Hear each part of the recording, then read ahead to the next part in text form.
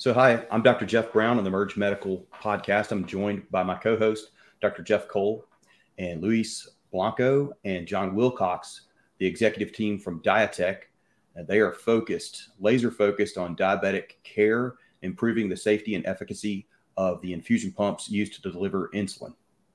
They've got a software as a service platform that monitors the delivery of insulin to alert both the patient, perhaps the parent and the caregiver, to a problem with the delivery of the medication.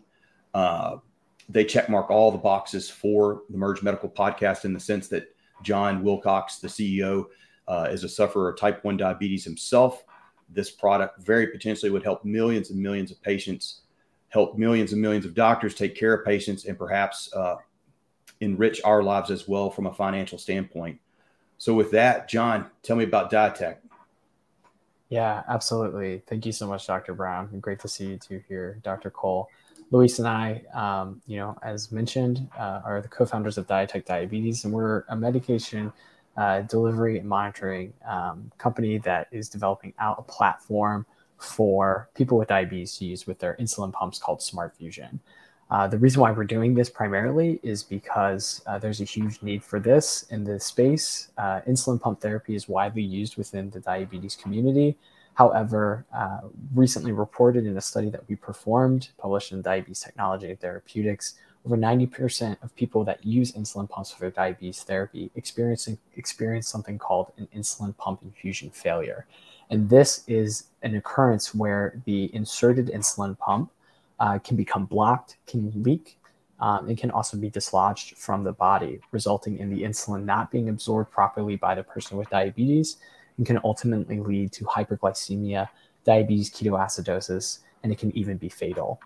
And so we are very, very focused on developing out a software product called Smart Fusion that looks at data directly from the pump and is able to integrate with the pump as either an algorithm or app that can pair with the pump's specific sensors to notify the user when the infusion is not successful and provide data and recommendations to avoid infusion failure in the future when utilizing these products. And we've developed out this platform, as you mentioned, because we have personal stake in this type of device. I wear an insulin pump, have for 15 years, and Luis's family members also wear insulin pumps. So we're really focused on making this a thing.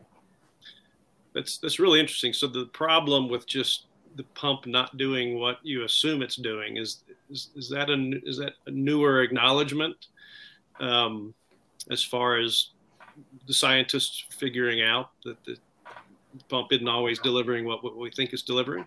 Yeah, so kind of right about when we were getting started back in 2018 as a idea was also the emergence of what is the artificial pancreas. This is a system that combines continuous glucose monitors and insulin pump therapy for automated insulin dosing based off of glucose levels that the person with diabetes has.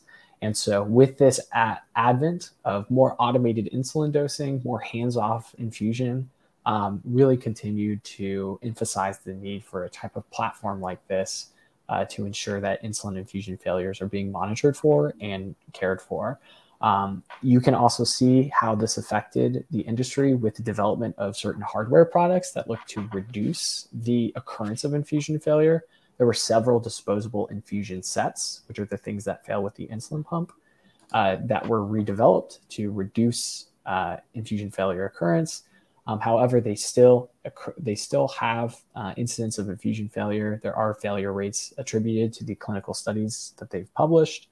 And clinicians also say that a person with diabetes that's wearing a device 24/7 are essentially always going to experience an infusion failure at some point, potentially. So this new development of technology over the last several years has really put this again as one of the last things that need to be solved to ensure that insulin pump therapy can be completely automated and used best by people with diabetes. And tell us more about your product.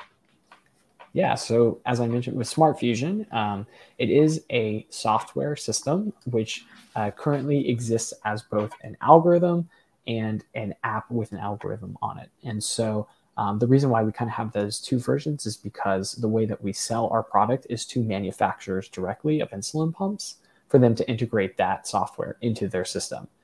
So if they are interested, they could potentially just purchase and license the use of our algorithm to be integrated into their pump system, or connect to our app with our algorithm on it to do that data transfer that allows us to monitor for infusion failure. And so once a manufacturer purchases that type of license and enables that integration of our software with their system, it could be readily available for a person with diabetes to use. And so we have developed out this platform to try and be agnostic to both patch and tubed insulin pumps. And we are currently discussing with 2 manufacturers of a tubed insulin pump and a patch insulin pump for the development of Smart Fusion for their systems. That's great.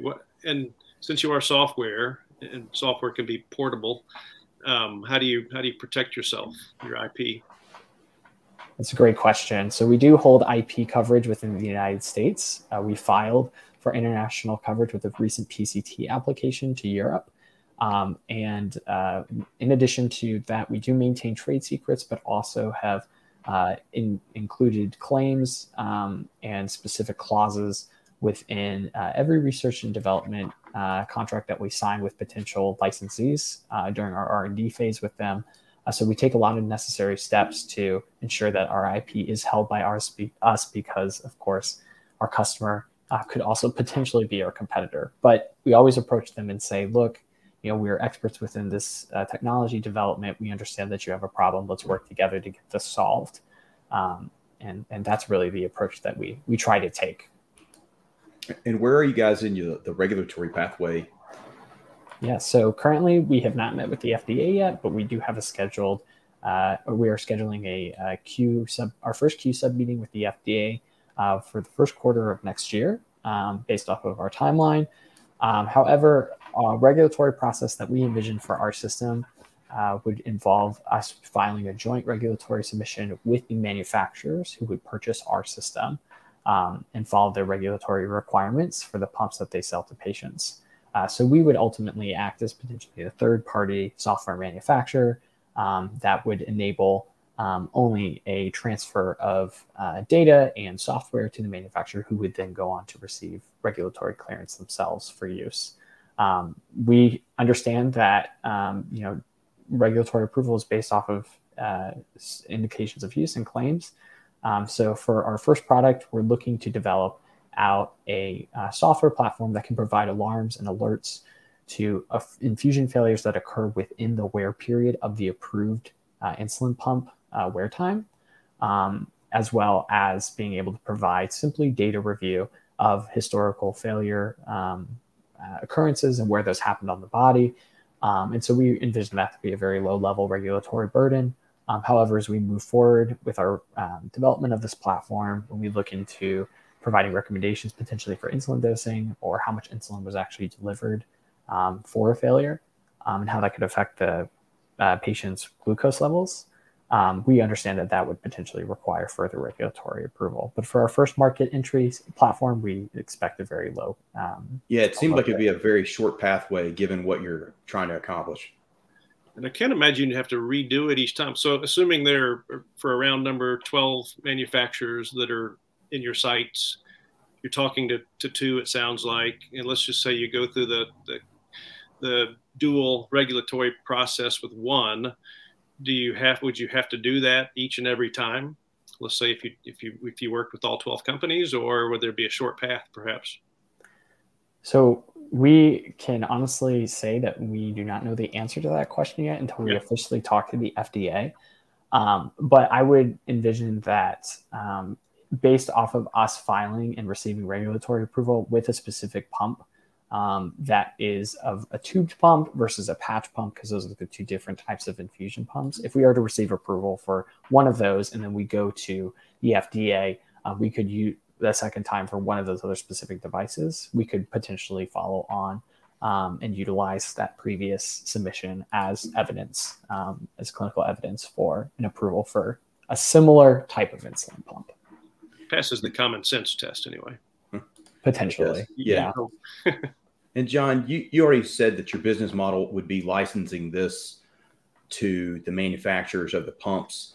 And it's very clear that the target market is somebody with diabetes that's requiring insulin. I want to talk briefly about the fundraising that you're in, but I would like to tell the listener that's listening to this short version of this podcast, you're probably doing yourself a crime by not listening to the full version of this, because this has got implications far beyond diabetic management, including any type of infusion. Do you want to talk just a little bit about that and what other potential markets? Yeah, absolutely. So regarding the potential, we've developed out this platform, again, to be truly agnostic to not just insulin pumps, but to ambulatory infusion delivery devices. And so we, including in our IP, have included claims to cover the application of smart fusion to other disease state technologies such as Parkinson's, oncology, immunotherapy, ambulatory infusion pumps that we see as being a much larger market outside of just the insulin pump space. So as we grow and we hit diabetes as as our first market, we would potentially look to expand into those markets and apply our system to those pumps as well.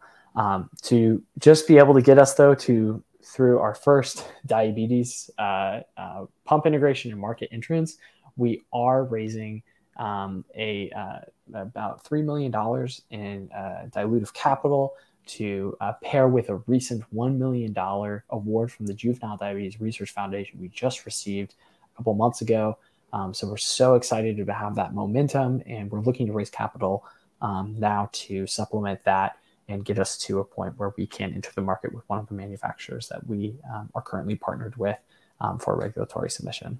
This is the part of the podcast where I ask you guys if there's anything that we haven't asked you that you'd like our listeners to hear.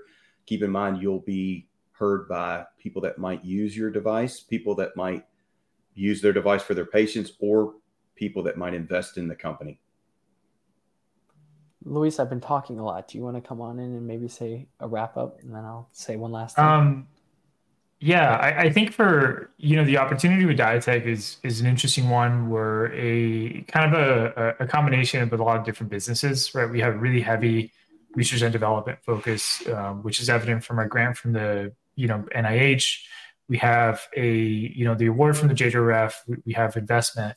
We're working on a couple of different things. We have products that we worked in the past, like a hardware solution that we use as a research platform for testing our for collecting data for our algorithms. And this is something that we can offer as a service to universities or customers or whoever. We're working on obviously our main product is Smart Fusion. It's an AI-based infusion failure detection algorithm. It's very, very effective. We actually haven't talked anything about that, but the algorithm works within seconds after infusion, where the leading algorithm right now in publications takes about 200 to 300 minutes post-infusion to identify a failure, right? So it's magnitudes faster. And then we're also building we have a really strong focus on digital health, right? With our Smart Fusion platform, where physicians can come in and look at this new data stream, but also they can integrate with other devices, right? You want to add Garmin, you want to add Dexcom, you want to add, your pet's smart collar for whatever reason as a medical device. We could do that, right? And it's really designed from this, from our needs that has come out, which is, we're testing different devices, we have ambitions, but not every platform can accommodate that in a regulatory compliant, right, high trust compliant manner. So we're building it for ourselves and hopefully for other people, right? So we have a passion for diabetes. We have a passion for technology. We really want to do this for the patients, right? We believe this is something that will change the course of how we think about medication delivery, and not only in insulin therapy, but also potentially other drugs. So John and I are young, but it doesn't, we're trying our best. Wherever we don't know something, we reach out for help. I think that's the strongest thing an entrepreneur can do. And what we hope this podcast gets across is that we're very ambitious, we're very motivated, very driven. And, we'd love for folks to come in and believe in the product like we do and, fund the company, but also if you think you can help in any way, give advice, mentor us, please reach out. We'd love to connect because we think this is a great opportunity. I love that. That's fabulous. Yeah, thank you. At Merge Medical, our purpose is to interview what we feel is disruptive healthcare startups that will change in a positive manner the care of patients. We try to focus on founder-led programs that are personally involved, programs that will help patients, that will help physicians, from a patient care standpoint and also enrich their lives financially. You guys check mark all the boxes, and I can't thank you enough for being here. Luis Blanco and John Wilcox at DIATECH. That's a wrap.